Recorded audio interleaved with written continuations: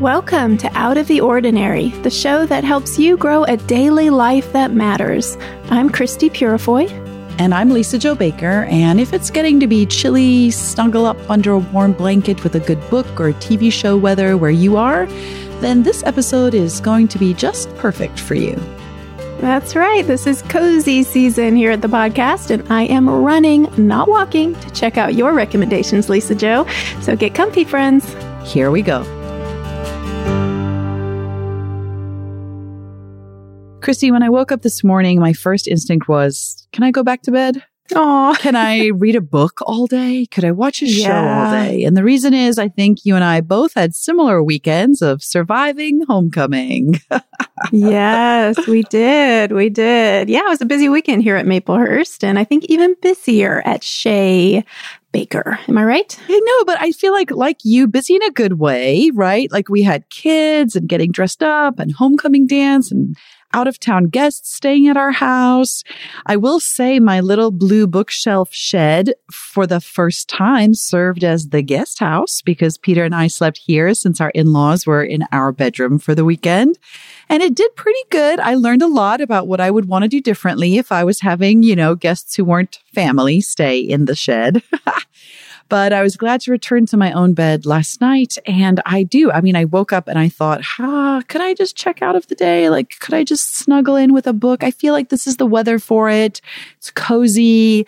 I have the flannel covers on my duvet. And I just was very tempted to just play hooky today. I'm obviously not, since you and I are here recording together, but I was in fact tempted.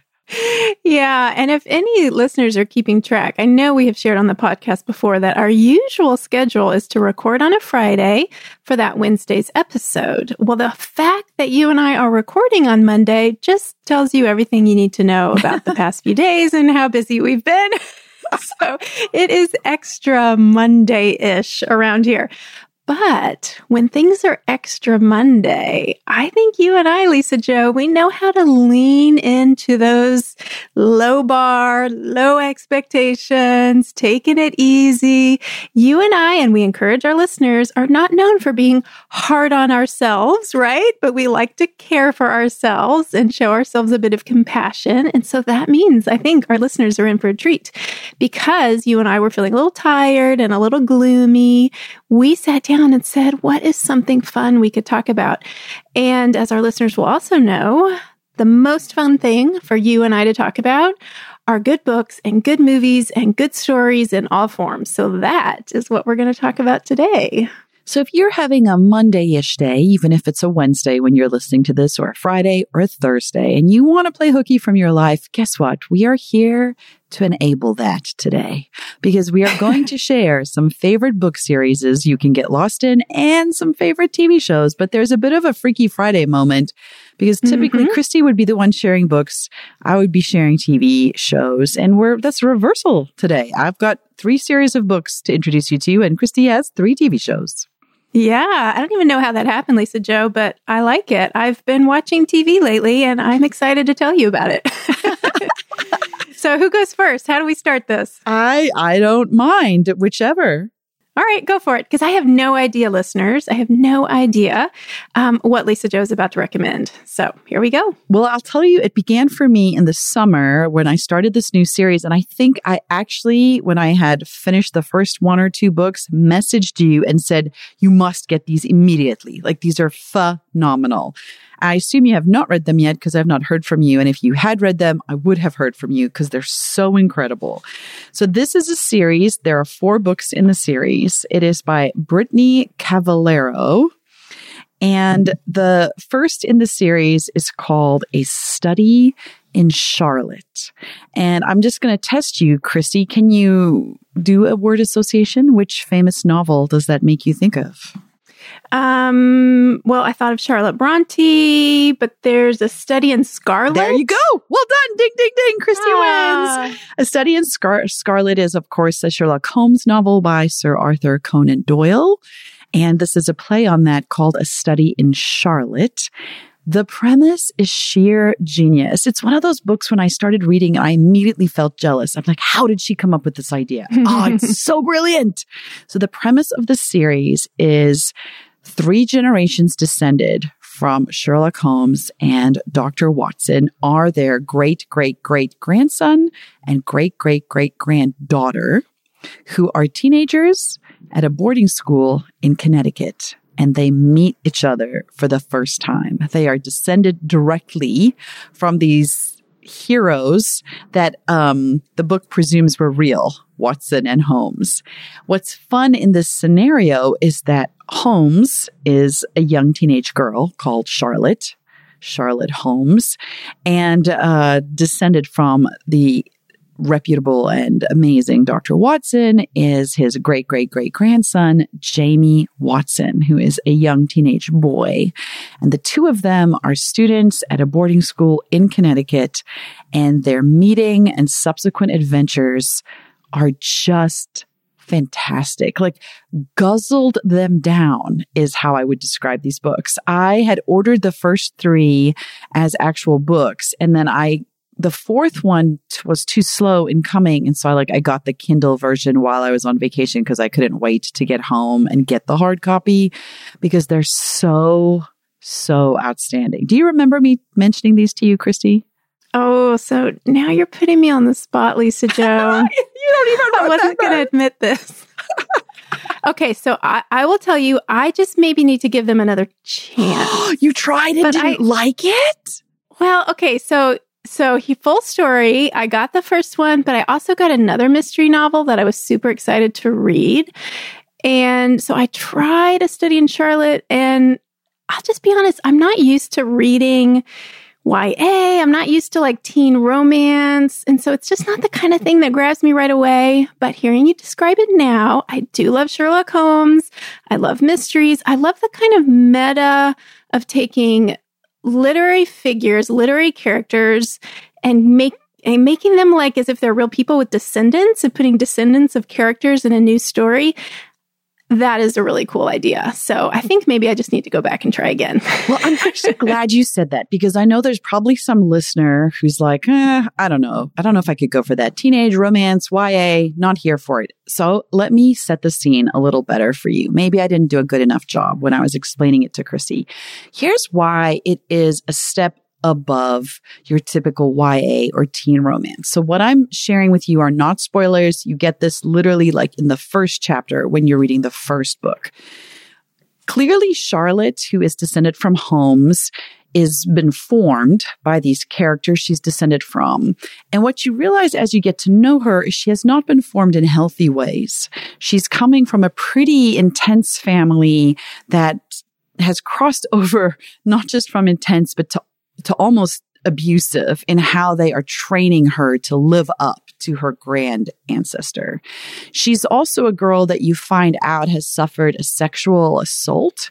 You find out in the very opening chapter that colors the relationship she and Jamie try to have. So it is not a typical teen romance at all. It isn't butterflies and rainbows. They have deep feelings for one another, but those are much more couched in friendship and Jamie trying to navigate from a boy's perspective. How do you help a girl who suffered from a traumatic assault? And Charlotte, who has her whole life been able to think herself out of situations, does not know what to do with this assault that happened to her, that she was in a position where she couldn't outthink what happened. And then you have those pressure cookers, and then both of them have their family dynamics. So Charlotte is a character who over the course of 4 novels is dealing with PTSD from her assault. And Jamie, as a male character, is trying to figure out how to come alongside a woman who has experienced trauma. So it's a very powerful examination of these 2 characters, their shared history, their, in some cases, destructive families that they're coming out of, and then the microcosm they're operating in this boarding school that they both attend. And on top of that, there's an outstanding mystery. So does that make it sound a little more like worth giving a second chance?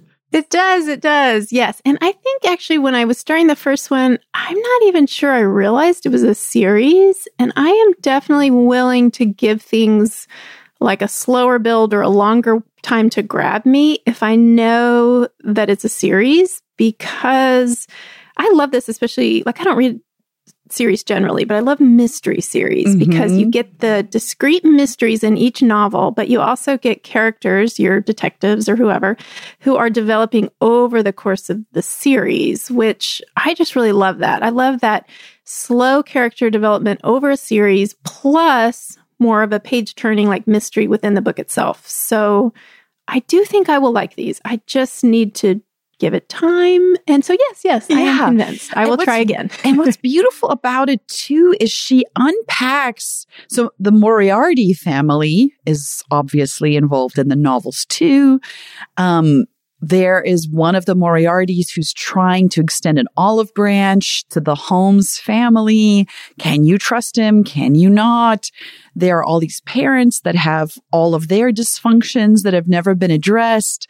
There are these kids who don't understand the history that they're actually operating within contextually. There's a lot of political intrigue between these powerful English families that have existed for centuries, either dueling or making peace. So there's like Romeo and Juliet elements to it. And it's just so tender. I think I was so, just made such an impression on me. These teenagers who are trying to navigate really what you've inherited from your family. And when we have dysfunction within family, we don't often realize how it's impacting us going forward. And the writer is so tender with these characters, and the characters are very hard on one another and then have to learn. Like there's such damage that they inflict on one another. And so there's also a real beautiful story about what does forgiveness look like? What does healing look like? All of these very adult themes that I think she's using these teenage characters to teach us against beautiful backdrops like Prague and London and Connecticut. And it's wonderful. It's so, Charlotte Holmes is insane. She's so crazy how hyper-focused, and you don't realize it until you've spent a lot of time with her, how formed she's been by her own dysfunctional family, and Jamie to a degree too. And really they're two broken characters looking for healing against the backdrop of like an international murder mystery that's happening at the same time. It's so good. What's really interesting about Brittany Cavallaro, who writes these novels, I was so delighted to find out about her. So she actually has her PhD in creative arts, or she's got her Doctor of Philosophy and English Literature with creative dissertation. And she is a teacher at, wait for it, a boarding school in Michigan, the Interlochen Center for the Arts, where she's the instructor of creative writing. So what I love about her is she's a practitioner of writing, but she's also in a boarding school, like living in the microcosm that is the backdrop for these novels that she's writing. So clearly, like when I was reading them, that's why I went and looked her up, because I was like, who even goes to boarding school anymore or knows what that's like? Or it was so interesting to discover how she teaches creative writing still to teenagers, and she loves what she does at the school. And I'm telling you, I just fell in love with Charlotte and Jamie. It's so beautiful. And there's not a neat bow. Like I like that too. Like this isn't a happily ever after. It's not a tragically ever after either, but it has some very tragic moments. So I think it gives you everything. It's a little bitter to cut the sweet. But it's also a real life reflection of the trauma of being a teenager, I think, is difficult, that she is able to put us in that place. And I think as a 48-year-old mom who's overcome a lot of her own trauma, it was a great lens for unpacking a lot of what it means to be a human in a world that is difficult and is constantly asking us to grow, even when we're in our 40s. Fantastic. That is a ringing endorsement. I've been reading a lot of murder mysteries and mysteries too, but I will just share those recommendations for another episode of the podcast. Yeah, do it. Instead, I'm going to dive in to recommend some things I've been watching on TV. Crazy, I know. Who am I? Okay, this first one has a literary connection, though, because my husband and my teenage boys and I have been watching the brand new Tolkien-inspired, Middle-earth-inspired series on Prime called Rings of Power. So if you know Lord of the Rings or Hobbit, it is that world.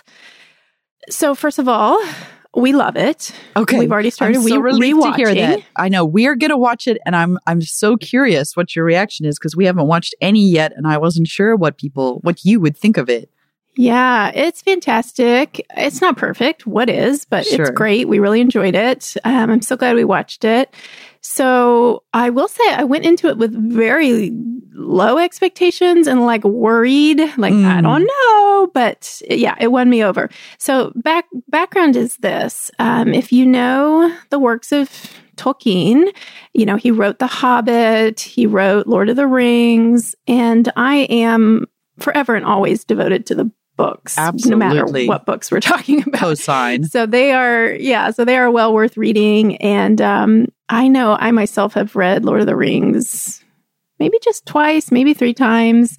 It's a good one just to go back into. And I think I might be reading The Hobbit soon with Elsa. So anyway, books almost always win, but I say almost always because those books are big and they're dense.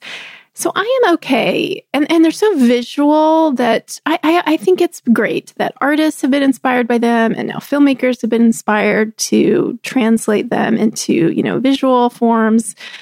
I think that's okay. And I think it's good because Tolkien's values, you know, he was a Christian and his sort of Christian lens is absolutely a part of the fantasy worlds that he creates. And so, you know, Christians in particular really love Tolkien and his works. And so while I recommend the books, I understand that, you know, if you take a look at The Lord of the Rings, it can be a little daunting. So you might check out the film versions. But here's the thing that's different about Rings of Power.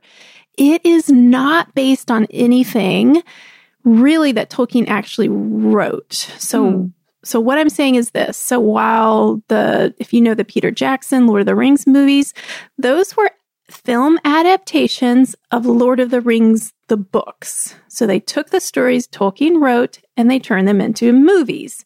That's how it's usually done. This is different. So because Tolkien is a fantasy writer who sort of created a world and then stories, he's always in his books alluding to earlier histories or the past lives of certain characters. So it'll come up in Lord of the Rings, or it'll come up, he's famous for the appendix or the appendices that he will write to his stories, where maybe he offers a few more legends or myths or sort of fills out some of the backstory. So from what I understand it, maybe I should have looked this up to get the details exactly right, but it doesn't matter. More or less, from what I understand it, is that the makers of this show, they didn't get permission, and I'm not even sure they sought it, but they didn't have permission from Tolkien's estate to turn any of the actual writings into a film. But what they got permission was to bring their own storytelling to bear on an episode of Middle-earth history that Tolkien, you know, didn't give us all the details of. So for instance, if you're thoroughly confused, bear with me. There are some characters in Lord of the Rings, famously Galadriel, the elf. Well, Galadriel's an elf. She lived for many, many, many years. She experienced many things before the events described in The Lord of the Rings. Well, in this new television show, The Rings of Power, we get to see Galadriel as a younger elf. We get to see some of the backstory. Okay, so the reason I love it is that I can appreciate the Rings of Power, I think, a little more easily because it's not as if there's source material that I'm constantly judging, like, did they change anything? Are they sticking to the source material?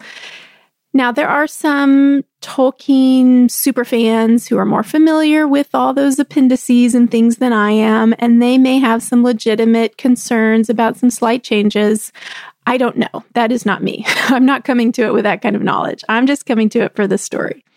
So the thing I was concerned about, Lisa Jo, is whether these new, producers, whether they would be true to the spirit of Middle-earth and to Tolkien's focus on courage and faithfulness and the value of like little ordinary people, how the hobbits just change everything, even though they're the most insignificant characters. I mean, these are such rich values in his work, and I didn't want to see that twisted or malformed.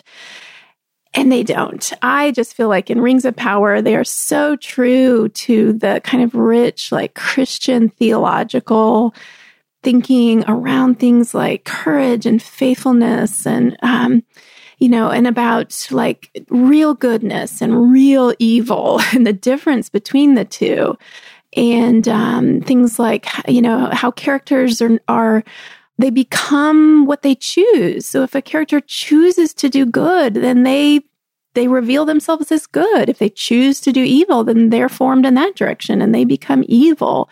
That's a deeply Christian idea. So I've loved this series for many reasons, but one reason is that it is something that I can watch with my husband, I can watch with my teen boys, and we're all really into it.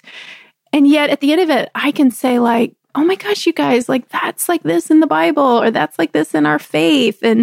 Or there was a moment in a recent episode where a character died and he faced his death with almost, not that he wanted to die, there wasn't despair, but a sense of, okay, I'm dying, it's going to be okay, because, the sun will rise in that place and I will see those who've gone before. And he, in that sense, wasn't afraid to die. And I immediately turned to Bo. I was like, see, the good characters aren't afraid to die. Like, so beautiful. And he was like, yeah, you're right. So for moments like that, I highly recommend it. Now, okay, here come the, little more revelatory things. Some of the episodes were a little violent for me. I don't love the visual depictions of war. So, just know that it's there. You might want to look between your fingers or close your eyes. That's what I did. There were a few moments where my youngest Elsa slipped into the room and I pulled her over and covered her eyes. I was like, you don't need to see this. But my teenage boys, they love it and they watch other war movies and things with violence, to a certain degree. And so at least for me, it was something we could share, something we could talk about, something we could process together. But there is violence and there is, the evil is really ugly. So there is that. But there's also such sweet characters and good music and visually just gorgeous. So yeah, I don't know if you have any questions for me, Lisa Jo, but I feel like I've kind of rambled on. But I'm encouraging, anyone who has teenagers or who has an interest in Tolkien, or I'll just say Christians, it's so rare to find something, I think, streaming on TV that really, expresses values that are so in keeping with a Christian way of seeing the world. So highly recommend. I am relieved, I'm going to say, to hear you say that. I think part of why I haven't written it yet is that written it. The part of why I haven't watched it yet is that I have felt nervous about will the writing live up, will the writing be honored? Will I feel frustrated? There's always that nervousness around texts that are almost sacred.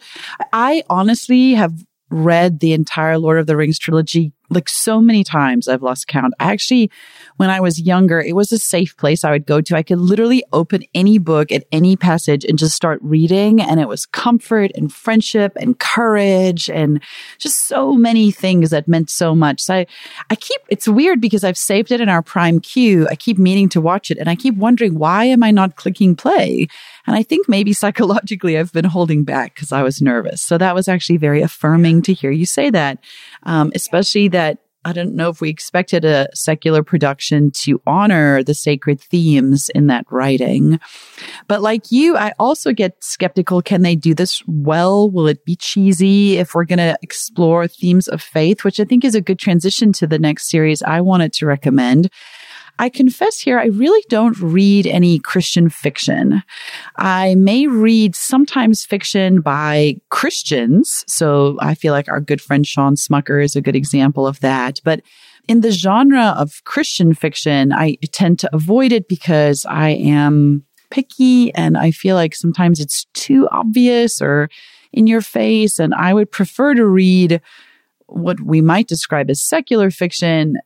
Yet, because I honestly do believe that all of us are created in the image of Christ, we can't seem to avoid these themes of good and evil. And Louise Penny is a great example of that. She's constantly writing books that Christy and I believe are more than any other book I've read, unpack the nature of evil that is germane to us as humans who are sinful. And she doesn't claim to be a believer. She's not trying to write those from a Christian point of view. I would just argue that Christ and the fall and all of it is baked into the DNA of humanity. And so we can't help but explore those issues, whether we're artists or writers or homemakers. I say all of that to say there's a series I just recently finished that is Christian fiction, even though I don't know that it's claiming to be that. It clearly is. And it's by an author that most people are probably quite familiar with. His name is Charles Martin. And his probably most famous book that was turned into a movie he wrote is The Mountain Between Us, which was the one with Kate Winslet was in it and Idris Elba, about the plane crash in the mountains. Anyway, he's written many, many, many books over the years, but this was my first experience reading anything of his. And full disclaimer, he is an author at the publishing house where I work. So part of my reading it was getting caught up to speed on some of his works. And I have to tell you, I started reading it and then could not put them down. They are a wonderful series. So the series is, his main character in the series, his name is Murphy Shepard. So this is the Murphy Shepard series. And there are 3 books in the series, The Letter Keeper, The Water Keeper, and The Record Keeper. And I was skeptical, not just because it's Christian fiction, but because one of the themes they're dealing with in these books is not something I would choose to read about, but they deal with the really hard topic of human trafficking. And having worked as a legal expert in Ukraine on a counter-human trafficking team, I would never choose to relax by reading books about human trafficking. It's a terrible topic that I never want to go into with a sense of like, this is entertainment, or it's just not a space I would choose to put my mind at the end of a long day. But I will tell you this, Charles approaches this topic with such grace and such insight. He did a ton of research. He spent a lot of time with people who work with victims of trafficking. And even though I would definitely qualify this as saying he's dealing with difficult subject matter, it's not graphic. And I appreciate that too. There's no sense of further exploitation by going into having a reader imagine what I think we should try to protect women when we're talking about this topic. But really the lens through which he tells the story is this great character, Murphy Shepard, who is, this is not a spoiler either. So this character in the novels is himself a novelist, which is such an interesting twist. And he's a novelist who writes these very popular novels and makes tons of money off of it, but he writes them under a pseudonym. So nobody actually knows who the author is behind these novels. And he uses the income he makes from these novels to finance this firm he runs that helps rescue victims from trafficking. So like the premise is like author / I'm trying to think like Tom Cruise Mission Impossible dude who's going into these extreme situations to help run rescue missions, essentially. But he is a flawed hero, which is the best kind. He has a mentor. His name is Bones, who has his own broken and sad past, who is a character who's both a priest and Marine. And he uses the word priest as a verb. He always talks about, I also priest, like on the side, I priest. Oh, I love that. It's they are such wonderful characters. And ultimately, it's a story of redemption about what Christ does for us. I mean, how he comes after us. And I think these books are incredible, just fiction. They're gripping and page turning and exciting and sad and wonderful. But I think what Charles's gift is he is able to show us Jesus, a version of Jesus that some of us who've grown up as believers our whole life might have become stale or tired. He reimagines, for me at least, Jesus in a pretty shocking way. Like, I think sometimes Jesus is sanitized in my mind, but I think these novels reminded me, like, where there's nowhere Jesus won't go to get us. There's no situation he won't put himself into.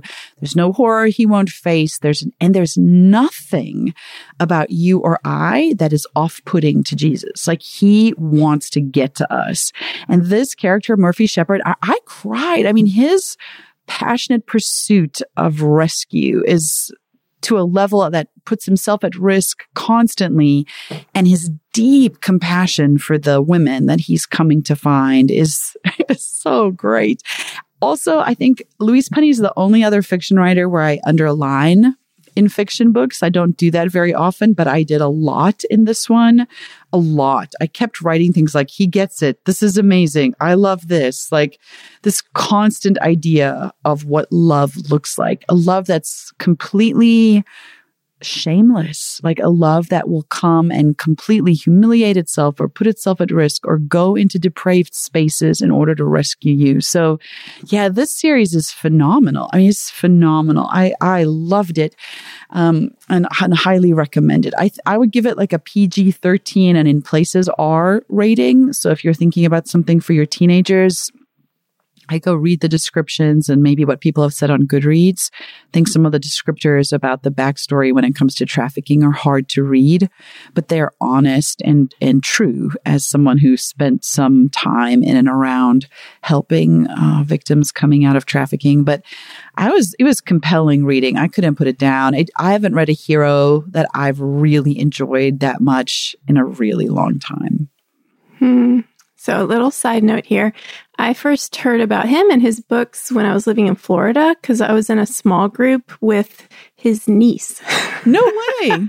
Yeah. No way. He sort of like quietly and almost like, not apologetically, but like very quietly admitted this and told us like, oh yeah, I think she was telling us because we hadn't heard of him yet. And she's like, yeah, he's pretty well known. People really love his books. And I feel like it was about that time that my mom and sister discovered his books. And it was so fun to tell them like, oh yeah, I don't know him. I haven't met him, but I know his niece. That's all. Well, I got to have a phone call with him and talk to him as we talk about book things with him. And it was just like my dream come true because I was like, Charles, we're just going to have to get the fangirl moment out of the way. Like, I just love this. And I wanted to like talk to him about after the third novel, how he just has to write another one. Like I had all these ideas for how he could go about it. I'm sure that's exactly what he needed from me. I'm like, it can't be over. It can't. And he has tons of books, right? So even if this topic isn't, where someone wants to start, I think there's a lot of, he has so many novels out. Yeah, he's wonderful.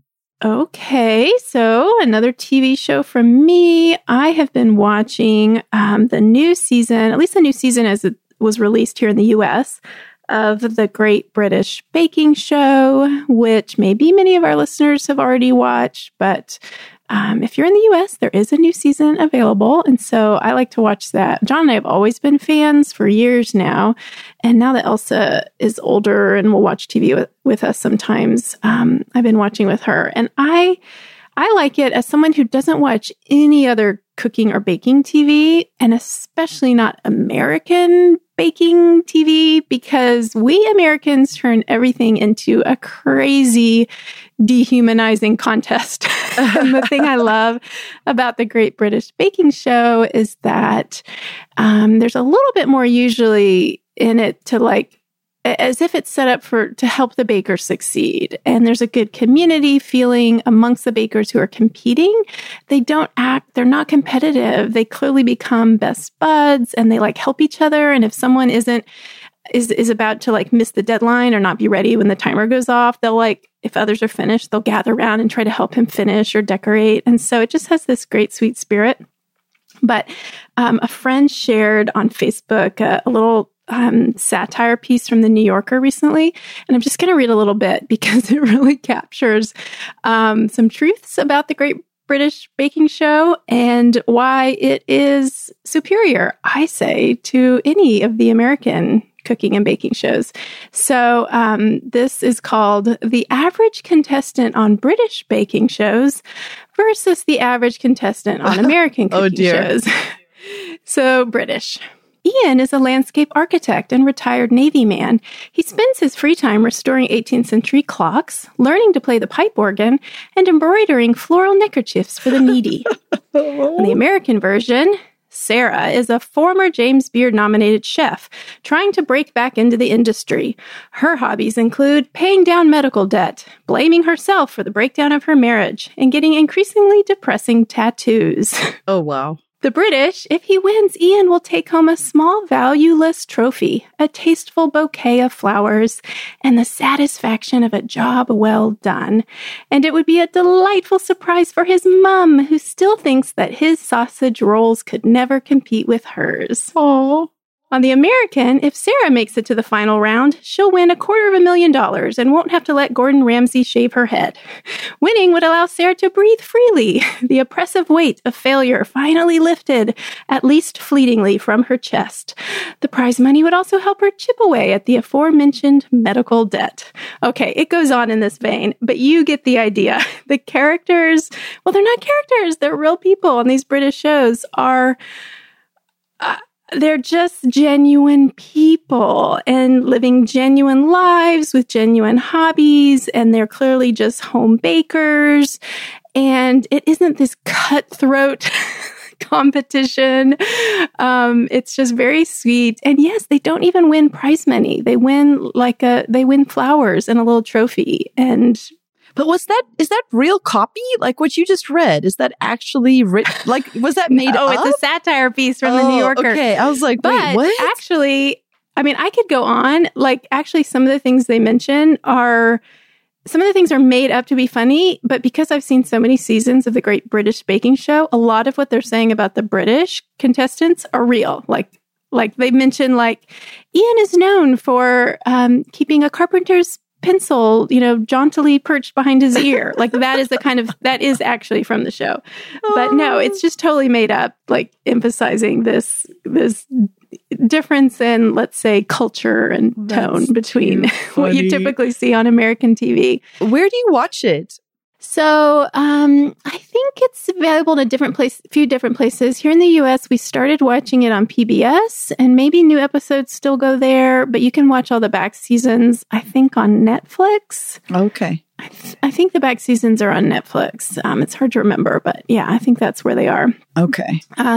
Yeah. But the new ones we were always watching on public television. That's a good reminder because I haven't thought of that show in a while. But that is kind of like comfort TV right there. Comfort TV, exactly. The only problem, my only criticism is that if you're going to watch the Great British Baking Show, that you have to bake something first or go to the grocery store and buy something sweet. Because it's going to make you really want cake. It's true. Or like a good bread or croissant or pie. Yes. 100. Any cooking show does that to me. And I often, like, if I happen to, it's weird you say this because if I have made myself some kind of really great lunch or something and I want something to watch, then I'm like, I should watch a cooking show since I actually have good food in front of me today. Now's the time I can do it. Actually, that's a perfect transition because my third book that I wanted to recommend, have you heard of this one? It's called Crying in H Mart. Oh, sure. Yeah. One of the most beautiful memoirs I have ever read. It's by Michelle Zauner. I don't know if I'm saying that right. And she's actually from a rock band, which is really interesting too. She's from an indie rock group called Japanese Breakfast. And she actually, right when she was starting to break out, when their band was starting to take off, she dropped out of the music scene for a year or so because she went home to take care of her mom who had received a cancer diagnosis. And this book is the story of the year she spent with her mom when her mom was dying. And if it sounds depressing, it is in parts, but it is also so beautiful because she frames the story around all the food that her mom used to make for her as a child. And Michelle is half Korean. And she talks about going to H Mart, which is this grocery store that carries all kinds of different international type foods. And as someone who I've been to an H Mart once or twice, but as someone who really has no frame of reference for any of the meals or food she describes in this book, it was still such compelling reading. It's exquisite. And she has a very complicated relationship with her mom that she's really honest about. But when she describes the memories that come with food, you just love it so much. And what's really beautiful is she talks about how in this sort of dysfunctional, hard relationship she had with her mom, the one place her mom really loved her and other people was through food. I'm going to read this little paragraph that's really beautiful. She says about her mom, I remember these things clearly because that was how my mother loved you, not through white lies and constant verbal affirmation, but in subtle observations of what brought you joy, pocketed away to make you feel comforted and cared for without even realizing it. She remembered if you liked your stews with extra broth, if you were sensitive to spice, if you hated tomatoes, if you didn't eat seafood, or if you had a large appetite. She remembered which Banshan side dish you emptied first, so the next time you were over, it'd be set with a heaping double portion, served alongside the various other preferences that made you, you. And it is just the most beautiful story of a daughter coming to see her mom through fresh eyes. And it's called Crying in H Mart because she talks about every time she goes to that store now, she's surrounded by all these sense memories of her mother and how she burst into tears when she was there. And there are all these other Asian families shopping with their moms or grandmas and how she doesn't have that connection to her mom anymore. And it's just exquisite. And it's also fun to go Google her and just like watch her interviews with Jimmy Fallon or others, because it's sort of not the person you expect to write this exquisitely lyrical memoir, but maybe it makes sense because she's a musician and she writes great lyrics and she's now gone on to be quite a famous band that they're in. And it's just beautiful and unexpected. I think its cover, too, is one of my favorites. It's a bright red cover, then with these two sets of chopsticks on either side and long noodles hanging between the two. And it's a place to get lost in different kinds of foods, and yet how the language of grief is so universal. And it helps us, those of us who have complicated relationships with our parents, let's face it, that's all of us at some stage or another, untangle those and then maybe look at our own parental relationships and say, you're right, what was the thing I had in common with that parent who was difficult? Because I think we do all have a kernel of something, and hers was Korean food. It's just such the writing, the food, all of it, just chef's kiss. I have heard such good things about that book. So I definitely need to make time to read it. I feel like everyone has read it and has raved about it, but I haven't yet. So I still have that to look forward to. That was a good fit with the Great British Baking Show. Okay, I don't know how to transition to my last one because it's just, if that memoir is a little bit quirky, then this is a quirky TV show. I don't know. I have been rewatching one of my favorite TV shows. It's a British comedy, and I've been rewatching it with my 16-year-old son. You know, he's, I think, old enough now to appreciate that more subtle comedy. He likes British culture, and the TV show is called The Detectorists. And the two main characters... Oh, Lisa Jo. I'm Googling it right quirky. now. Okay, good. It's quirky. So, I can never predict like who will love it and who won't. But those who love it deeply, deeply love it. So the two main characters are these really kind of somewhat sad, slightly foolish, pathetic, even characters who spend a lot of time. Their hobby is going out into the British countryside, the English countryside, and using metal detectors to find buried treasure and archaeological treasure and so on. But the thing about this show is that these characters who, on the one hand, are often objects of ridicule, they turn out to be just the heroes, the ones who actually kind of show up the rest of the world as like, we're the foolish ones. Like they clearly have their priorities right. And they have a kind of wisdom and heart that the rest of the world around them is missing. And so I will, just caution you, this is British comedy. It can be, language warning. Sometimes the jokes are a bit, what's the word? Like, body, Yeah. So there's been a few moments with my teenage son where I'm like, ooh, I would have fast forwarded that if I'd realized. But it's also, in a British accent. And sometimes I think he maybe doesn't even understand everything they're saying. I don't know, because it's a different, different slang. So, there is that. Take care. But there are 3 seasons, and it's worth watching all 3 because there is kind of a whole story arc through the 3 seasons. And it's just so delightful, and it has such heart, and the humor is often just gentle, and they're such quirky characters. And these two guys are a part of a metal detectorist club, and they have club meetings every week with their little goofy gang of metal detectorists. And kind of an ongoing joke, and this will just give you a sense of the kind of comedy that this is. Like, an ongoing joke is that everyone who sees them doing this or approaches them says, "Oh, are you a metal detector?" And their thing is that the tool they use is a metal detector. They themselves are not metal detectors. So they're always saying, "No, detectorist." So just for the characters and just the sweetness of it, I cannot recommend it enough. So there's one favorite little scene in the third season that I just finished watching, where one of the main guys, I think his name's Andy, and for anyone who's watched British comedy, if you've seen the original BBC Office, then he's in that. So he's a pretty well-known British actor, a great actor. So he's a down on his luck guy. Although I will tell you, the series does not leave him there. It has such a happy ending. Aww. But he's a down on his luck guy. He's lost another job. He and his wife and their baby have to live with his mother-in-law. Things are not going well. And he is back trying to earn money for a flat for them by working with a road crew to spray weed killer on the weeds on the side of the highway. So two things happen while he is doing this job that is clearly so wrong for him. Number one, he's put in charge of putting the weed killer, the poison, into their sprayers. So it's half water and half weed killer. So his boss hands him the weed killer and is like, "Be careful, wear your mask. Don't breathe it. Don't touch it. Here you go. Put it in." And so he gets this horrified look on his face, "Oh my gosh, I can't breathe it. I can't touch it." And then you see him get an idea to just not put the weed killer in, but pretend like he has. So then he and his team spend the rest of the day just spraying water on all the weeds.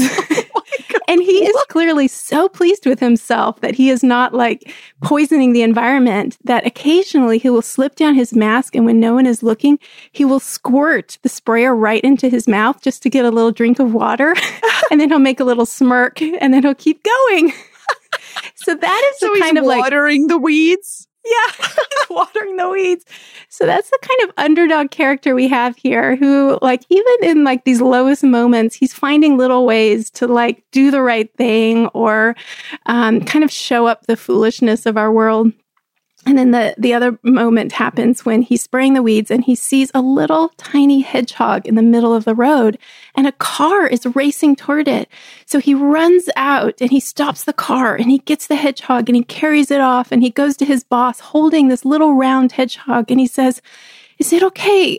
Can you let me go, find a spot for him? Can I go put him in the woods?" And the boss looks at this hedgehog and says, "What is that? Hedgehogs are flat." And Andy just looks at him and says, "No, squash dead hedgehogs are flat. Living hedgehogs are spherical." And the boss just looks at it no. Oh, I think the boss even called it a porcupine. He's like, "That's a porcupine. Hedgehogs are flat." Oh, that's so funny. And poor little Andy, holding his hedgehog. It's so on the one hand, it's these detectorists, they're just the foolish, lowest of the low, everyman characters, but they are the ones that you love and you root for and you want things to go right, and most of all, you really, really want them to find buried treasure with their metal detectors. I have never heard of the show. I'm so excited. I just literally Googled and saved it while you were speaking. I hope that there's listeners that have had that experience today. I hope there's at least one thing we mentioned that felt like your cup of tea, and you are going to check it out this week, and then you're going to let us know what you thought of it, because this is a great snuggle up with your hot chocolate smorgasbord here. Yeah, and I think, Lisa Jo, maybe we'll do these every so often. Maybe next time I'll do books and you'll do movies, but we'll definitely do it again. It has been fun. I love it.